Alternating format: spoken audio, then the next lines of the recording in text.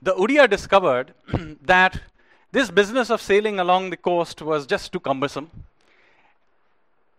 And I suppose somebody who went down, and that it was much, much easier to, in fact, rather than try and go along the coast to Southeast Asia, it would be much easier to actually sail down south using the winter monsoon to Sri Lanka and then use the currents that are equatorial currents to go across to Sumatra and Java and so on. So now what happens, it's quite an interesting change in the orientation of Indian trade with Southeast Asia. Earlier it was through Thailand, the Isthmus of Kra to Vietnam. Now it suddenly reorients going south to Sri Lanka and then swinging across using the current to Java, to Bali, to Sumatra and so on. And there also you see this explosion of Indic culture happen at this time. Now what is interesting is while it is all very obvious if you go to Bali or Java, etc., the enormous amount of Indians' influence clearly shows you how much cultural flow was going back and forth.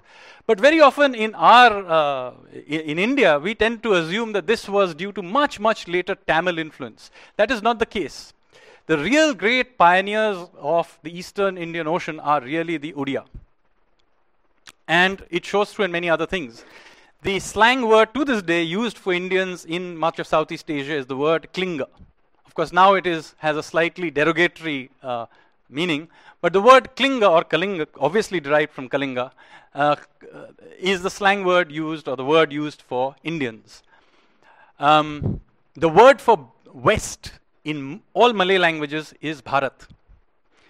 So you can see that there is clearly memory on the Indonesian side about why they have even named their country after India.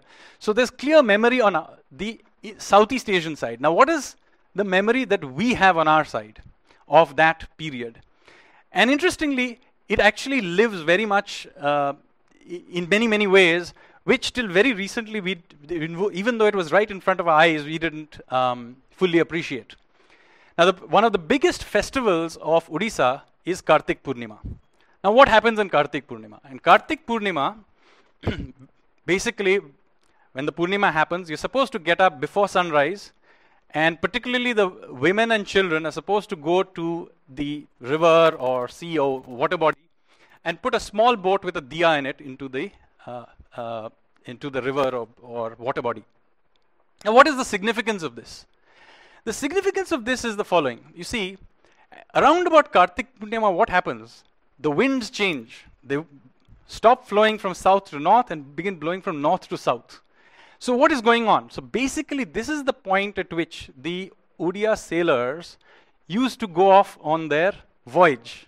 So that was basically what are they doing? The family is saying goodbye to the sailors and the merchants as they are setting sail. And about at the same time in Cuttack, even today, there is a fair called Bali Yatra, which literally means the journey to Bali. Just think about this. This is real civilizational memory right in front of our face. And I have witnessed this myself a couple of years ago. I went and witnessed a fascinating event on the beach in Konarak. They in fact do these plays, and there's a story of Tapoi. Those of you who are Odia may know this story. But it's a story about a young girl who is left behind with her sisters-in-law when her brothers and father go on this long voyage, and how her sisters-in-law mistreat her, and then she prays to goddess Manasha, and the brothers come back just in time before really bad things happen to her and rescue her. Anyway, it's a folk tale, but it's quite clear that this linkage with foreign travel, with maritime trade, is very, very alive in day-to-day cultural motifs.